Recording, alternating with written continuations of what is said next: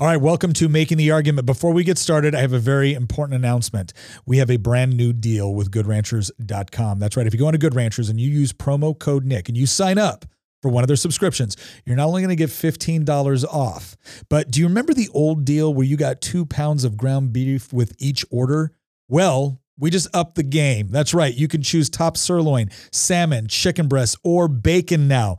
Every single order you get on that subscription is going to come with free top sirloin, salmon, chicken breast, or bacon. You get to choose which one if you use promo code Nick. And again, $15 off on top of that. That's a savings of $480 in meat by signing up for one of those subscriptions.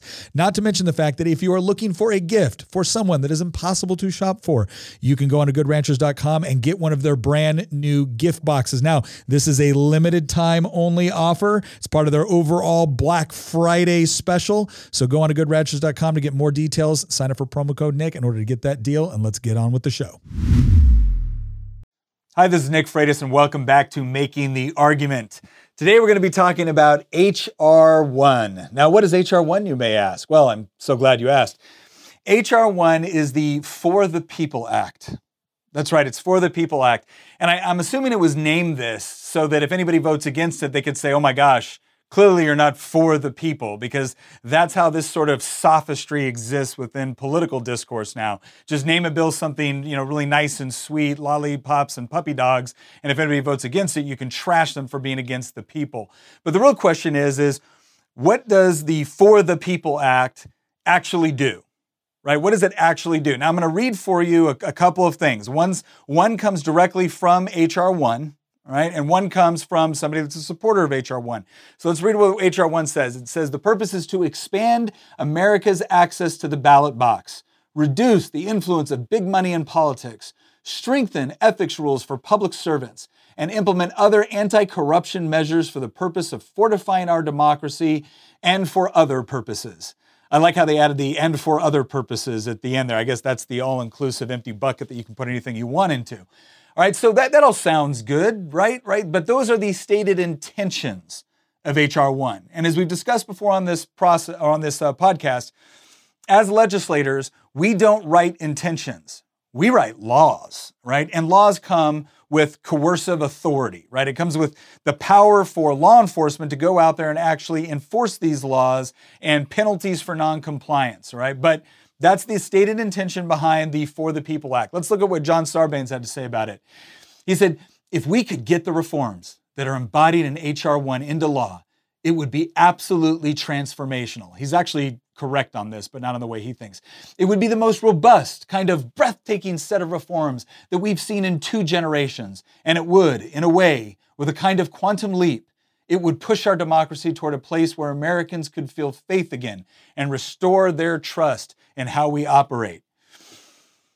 Except that it won't, right? Like that's the only problem with that statement, is that it won't do that, or it'll only do that for certain voters. And as you can imagine, it's probably not conservative voters. So if you're someone that takes election integrity seriously, chances are you're going to hate this bill. I'm going to give you a number of reasons why. We're going to go through all the whys. There's like a good, top 6 reasons that we're going to talk about why this bill is problematic and will do anything but restore faith for a lot of Americans. I would say tens of millions of Americans that voted in the last election cycle. This addresses none of your concerns. In fact, it enshrines into law a number of the things that we have legitimate concerns over. But of course, the moment we talk about a concern about election integrity, we're all told that we're racist or we're in favor of Jim Crow laws. So let's talk about what does H.R. 1 actually do, right? You heard the intentions, you heard the grandiose proclamations about what it'll accomplish if we enshrine it into law, but what does it actually do? We don't write intentions, we write laws. So here's what it does.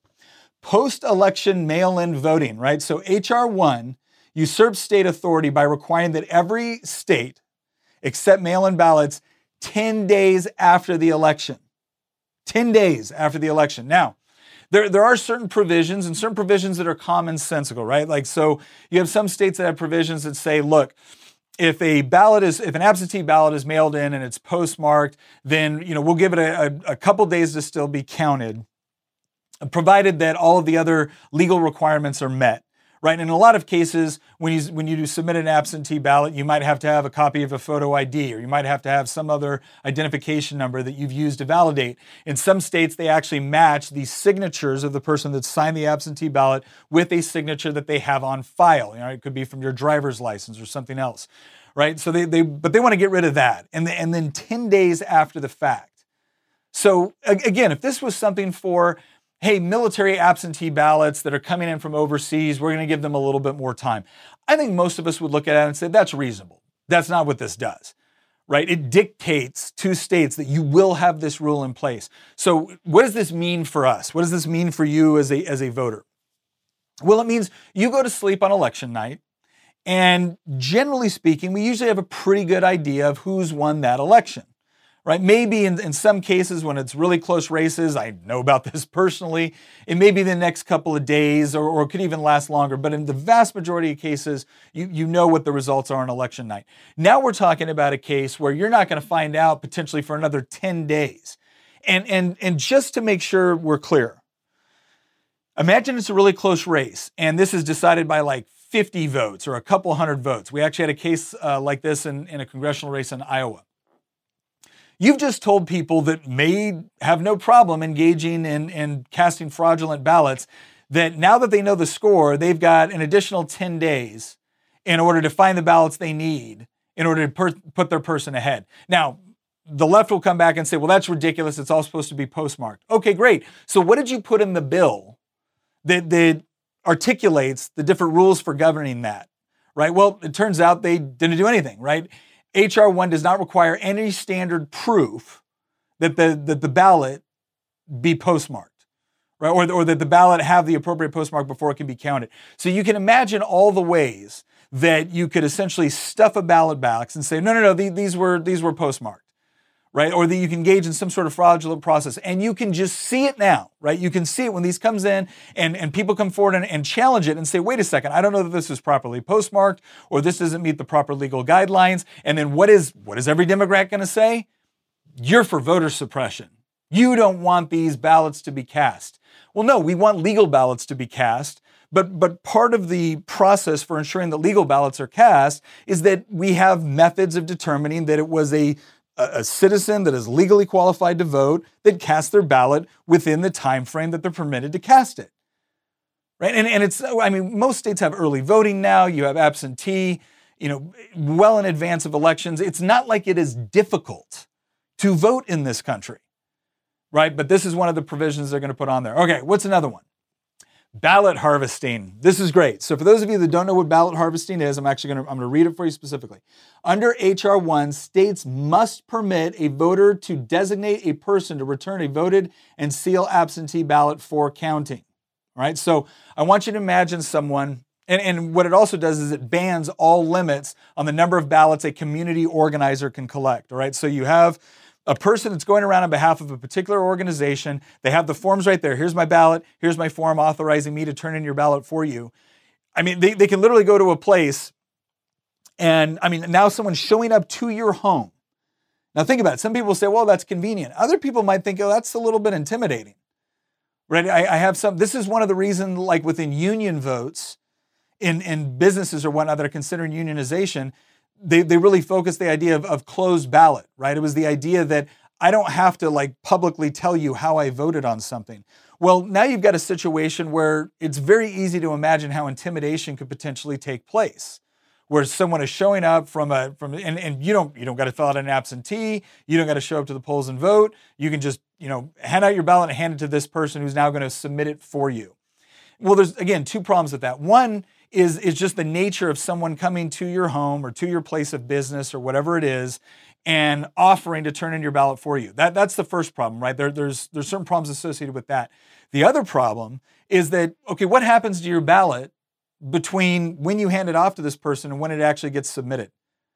Are we really willing to say that, no, there's no chance that a politically motivated organization that is fully invested in a particular candidate winning wouldn't manipulate ballots in order to make sure that the person won when they're turning them in on your behalf? Are we really so naive as to imagine that couldn't happen? All right, and let's flip it, right? Because maybe someone on the left will say, well, absolutely not. You just want to make it difficult for people that can't get to the polls to vote. Okay, great.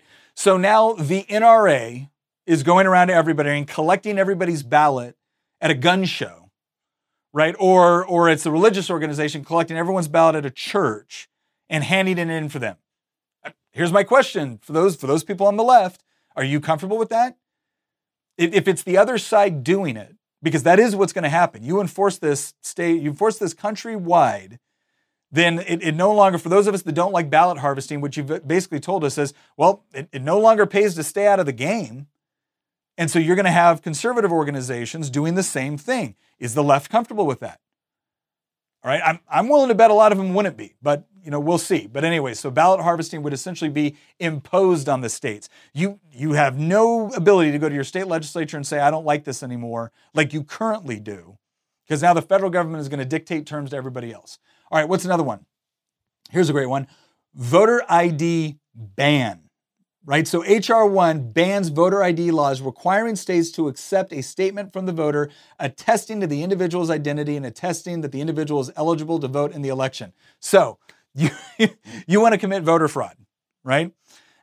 Typically right now we have various mechanisms in place. Now, Virginia has gotten rid of this, unfortunately, but one of the most common mechanisms is to say, here's my photo ID demonstrating that I am legally allowed to vote. Now, in the states that require voter ID laws, like Virginia used to, we provided you a free ID for that, right? You didn't have to pay for it. You didn't have to do anything. A lot of it was associated with either the DMV, but even if you didn't want to do it that way, you could get a free voter ID sent to you as a registered voter, right? There was nothing to it. But now they're going to actually ban all of this. And now you just got to give a statement. Hey, I'm legally and eligible. I'm legally allowed to vote and eligible to vote in the district I'm voting. Take my word for it. Here you go.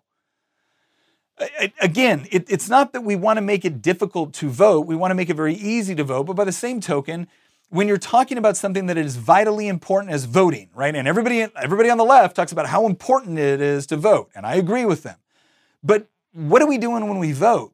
We're deciding who's going to make the laws of the land and who is going to execute those laws.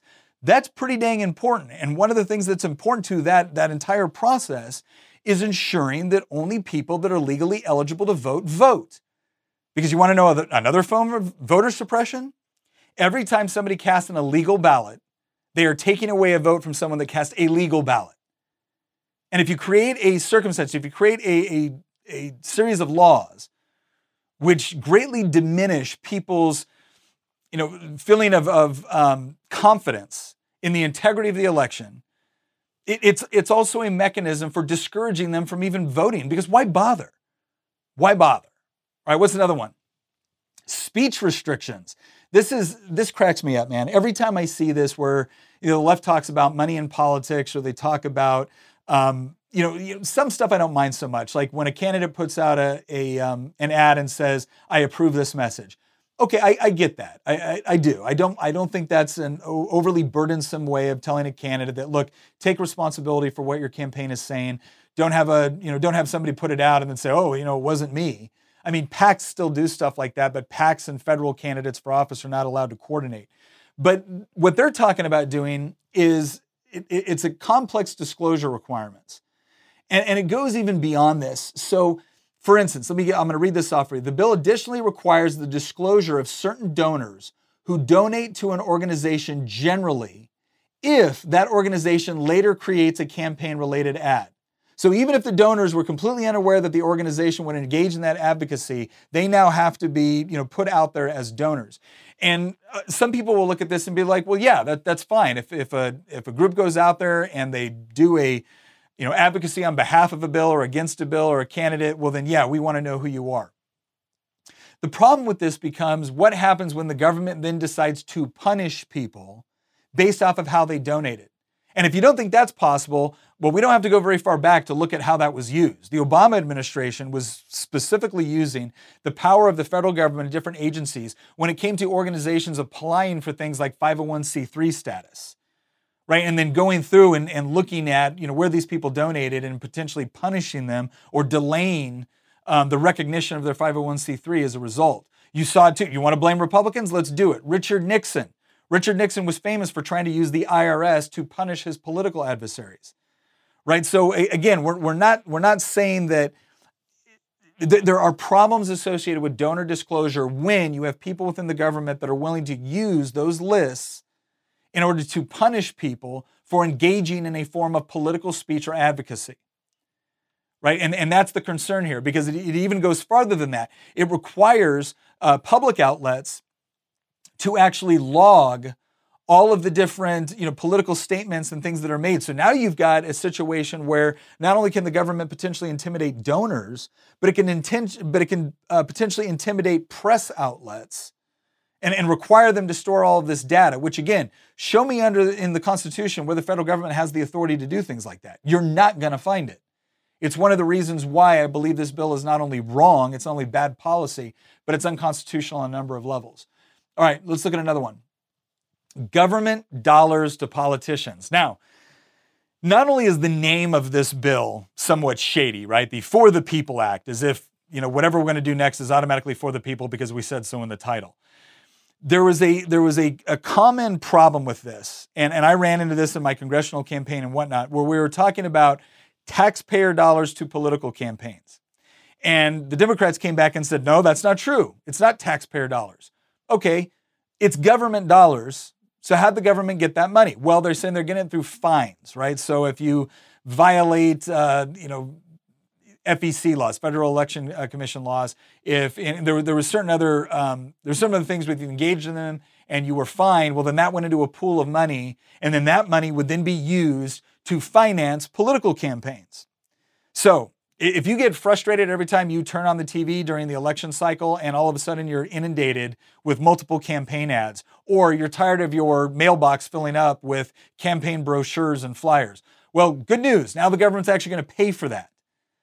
And they like to say, well, it's not taxpayer dollars, it's fines and fees. Okay, well, here's my question. What would those fines and fees go to paying for if they weren't filling up my mailbox with campaign advertisements for candidates that I may or may not like or approve with or agree with? What would those governments do? I'm hoping that maybe those government dollars would be going to something that, I don't know, is a legitimate function of government. But nope, politicians are now going to write a law that gets that money back into their campaign accounts. Well, tell me that's not convenient, right? And this was beautifully articulated by someone. Jenny Beth Martin on the Washington Times said, when Democrats were saying this isn't taxpayer dollars, this was her quote. She goes, "Oh, okay." She goes, "This has a fancy schmancy dedicated financing stream based on surcharges on fees paid by corporate wrongdoers so that its sponsors can say there is no taxpayer funding. But we all know money is fungible. If it weren't for the need to fund political campaigns, the money from this dedicated stream would go to fund other taxpayer obligations. So let's just drop the pretense, shall we?" And she's absolutely right. This is what it is. It's government dollars that should be used for legitimate functions of government in order to provide legitimate functions and services that the government is obligated to provide. But instead of doing that, it's going to go into campaign coffers. I mean, look, if you think there's too much money in politics, at least now, if you want to get money for your political campaign to finance your TV ads or your door flyers or people to go knock on people's doors, at least right now you have to ask for it. But apparently we're just going to, we're going to move that off to the side and we're just going to take it right from the treasury, right? It's going to flow directly into your campaign. I mean, what's worse? I think you should have to at least ask someone to voluntarily contribute to your campaign. You shouldn't be able to rely on raiding the government bank account in order to pay for your annoying campaign ads. All right, so that's just some of the problems, again, on a fundamental level. All right, so assuming that all of this was completely constitutional, it would still be problematic because rather than, making our voting system more secure and more accessible, it's making it less secure, right? So it's not assuaging the fears that a lot of Americans have. It's putting into place various voting laws that Democrats have been able to push in blue states, but other states don't necessarily want. And now anytime you disagree with them, they just accuse you of being for Jim Crow laws. Which, by the way, when a Democrat accuses you of being for Jim Crow laws, remind them which political party actually instituted Jim Crow laws. Because, spoiler alert, wasn't Republicans. That was Democrats. In fact, as southern states became more Republican, they got rid of Jim Crow laws. All right. And they got rid of laws that were even, associated with Jim Crow. So let's look at the constitutionality aspect of this, all right? Because some people, to include Stacey Abrams, they refer to the election clause within the Constitution as saying that this is why H.R. 1 is completely constitutional, because the election clause reads that the Congress alone is in charge of elections for federal elections, for the times, places, and manner of holding elections for senators and representatives. Okay, so here's my question. If that is what you are resting the constitutionality of on H.R. 1, with its broad, sweeping pronouncements of what's going to affect, here's my question. Does H.R. 1 only affect the election of representatives and senators? Nope. It also affects electors, the electors that select the President of the United States. So right off the bat, it's unconstitutional on those grounds alone. But then if you want to go further, again, just like we talked about before with all the First Amendment issues, where now you're going to require media outlets to log all of the different political ads and political statements, right? When you talk about, we're going to go even further to say that we want to put donor information out there, even if they donated to an organization that put out an ad that they didn't necessarily, it's not like they supported that particular ad, right? There's all this other information that they're going to actually catalog and expose, right? You're telling me that falls within, that falls within Congress's power on federal elections with respect to senators and congresspeople? No. And in fact, if you look at the whole reason why the states are responsible for election law, right? Because I saw a lot of conservatives after what was going on during the 2020 election cycle. Some of them were even saying, well, no, we need more federal control over election law. And I kept telling them, like, that's the last thing you want.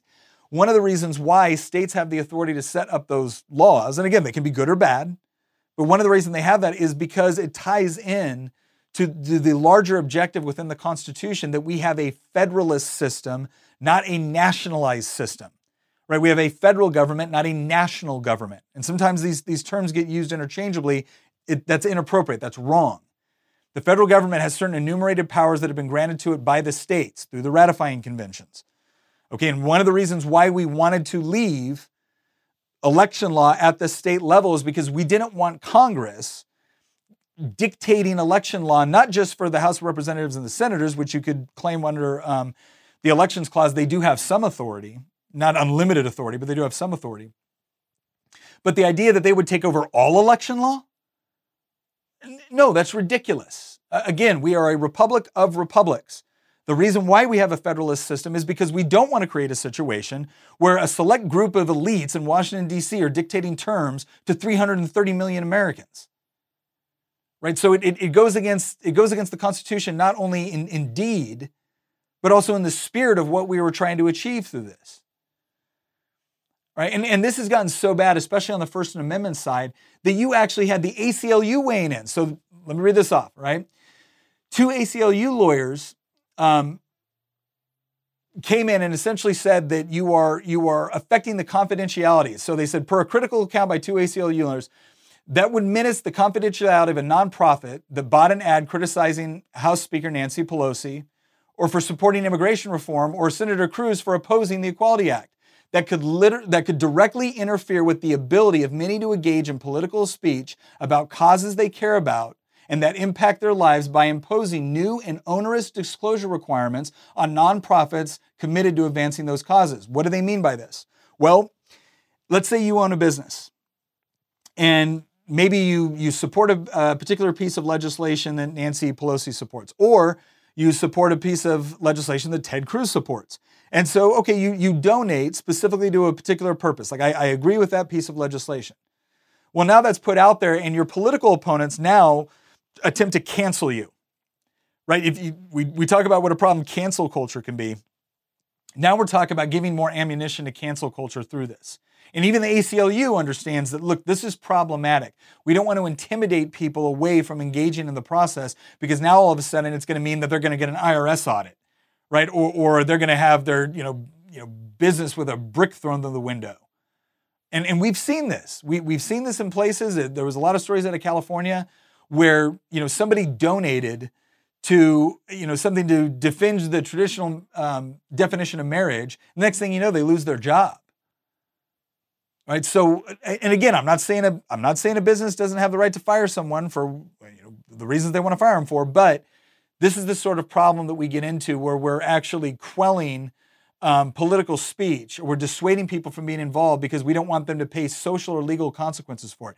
Not to mention the fact that when you get into the disclosure component of this, that becomes incredibly difficult to navigate. Now, all of a sudden, you got to have all these lawyers involved to make sure that something that you donated to, doesn't put you in a problem with either the, Federal Elections Commission or the IRS or whatever else, because you thought, hey, I like that bill, I'm just going to support it, or I'm going to support a move to for a ballot referendum or whatever it is. Well, now, you failed to disclose something, or that organization, they failed to disclose a particular donor. So now you got fines, now you got fees, now you can get in a lot of trouble. And then here's my question, and this is a legitimate question. Are the fees, you've made it difficult now for people to navigate the legal bureaucracy with respect to donations. So now you charge them a fee. Where does that fee go? Is that fee now going to be used in order to fund political campaigns? Because now have you just incentivized the government to basically hammer people for honest mistakes, not because they intentionally did something wrong, but because you've made a labyrinth of bureaucracy that they can barely navigate without legal advice. And now you're going to take their money in order to give it to your own political campaign? You don't see a perverse incentive for that? I mean, when law enforcement does this, when law enforcement gives you a speeding ticket and it goes directly into their coffers, or when law enforcement engages in civil asset forfeiture, and you've never been convicted of a crime, but they can take your property if it was involved in a crime, even if it was without your knowledge, and they can use that, we call that policing for profit. And it's generally something that we're trying to reform and get rid of. But now, what are we doing here? Now we're policing for political campaigns? Because it seems like this would be very open to that. So look, the bottom line, the reason why all of this is important to you is because if you are concerned about the integrity of our elections, if you want to make sure that when you go out and you vote, your vote is not being canceled by somebody that cast an illegal ballot, right? This law is going to affect your life. And if you are waiting for the media to honestly report on what's going to happen,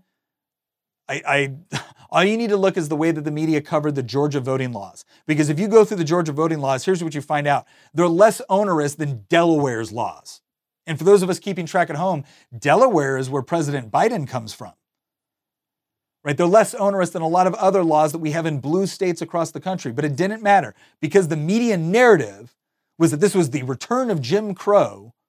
They decided to lie about you, not misrepresent. They lied about what Georgia voting laws actually did and what they did not do. And now they're not being completely honest with you about what H.R. 1 does. But to go back to that favorable quote that John Sarbanes said when he said this would be transformational, he is correct. It would be transformational in a way that I would argue none of us want, because it's not going to protect democracy. By the way, we live in a constitutional republic. We have democratic elections, but we live in a constitutional republic. And if you actually want to protect elections, that is a two-pronged effort. The first prong is make sure that it is easy and accessible for legally qualified citizens to be able to vote. The second part of that is make sure that you put in common sense laws so that we can be confident that it is one person, one vote. And I don't think H.R. 1 does this. So it is bad from a policy perspective. It is bad from a constitutionality perspective. It is bad from a federalist perspective. And I think the last thing any of us would want to do, if we really want to give the American people assurance in the integrity of elections, the last thing we want to do is hand over that level of authority to a bunch of politicians in Washington, D.C. All right, if you want to learn more about H.R. 1, I would really encourage you to go to the Heritage Foundation website.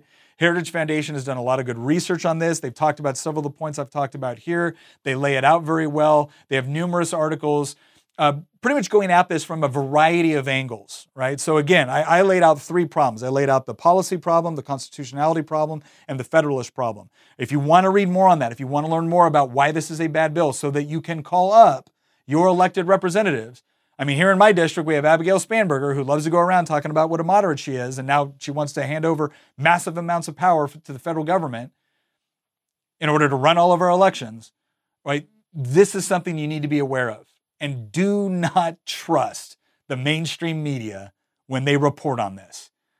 because they will report as far as For the People Act and then make you feel like anybody that opposes it is somehow anti the people. So once again, thank you very much for joining us today. We got some exciting episodes coming up next for you. For all of you who loved the episode where Tina was on, we're bringing Tina back, and we're going to do a he said, she said perspective on a variety of political issues. One of the things that we're going to be talking about is what it was like for Tina to run as a conservative woman, right? We talk about, we see all this stuff on the left about female empowerment. Well, here's my question. How did the left treat Tina when she was running for office, right? And you're going to hear some personal stories that will absolutely blow your mind on this. Anyways, once again, thank you for joining us. And as always, please give us a like, give us a subscribe, write us a review, share this with your friends. If you want information like this to get out, if you want more people to be able to have a perspective that the media, that the mainstream media will not give you, right? We need to make sure that broadcasts like this are able to get out to a wide audience. You are a huge part of making that happen. Once again, thank you for joining us, and we'll see you next time on Making the Argument. Once again, thank you very much for listening. If you want to support the show, again, one of the best ways you can do it is by heading over to goodranchers.com with promo code Nick. You're going to get $15 off. You sign up for one of those subscriptions and you're going to get up to $480 of free meat with that subscription. You get to pick top sirloin, salmon, chicken breast, bacon. It is all up to you. Plus, if you're looking for gifts to get for the people that are impossible to shop for, goodranchers.com also has gift boxes. You need to act quick. This is part of their overall Black Friday special. So head on over to goodranchers.com, use promo code Nick, and once again, thank you for listening.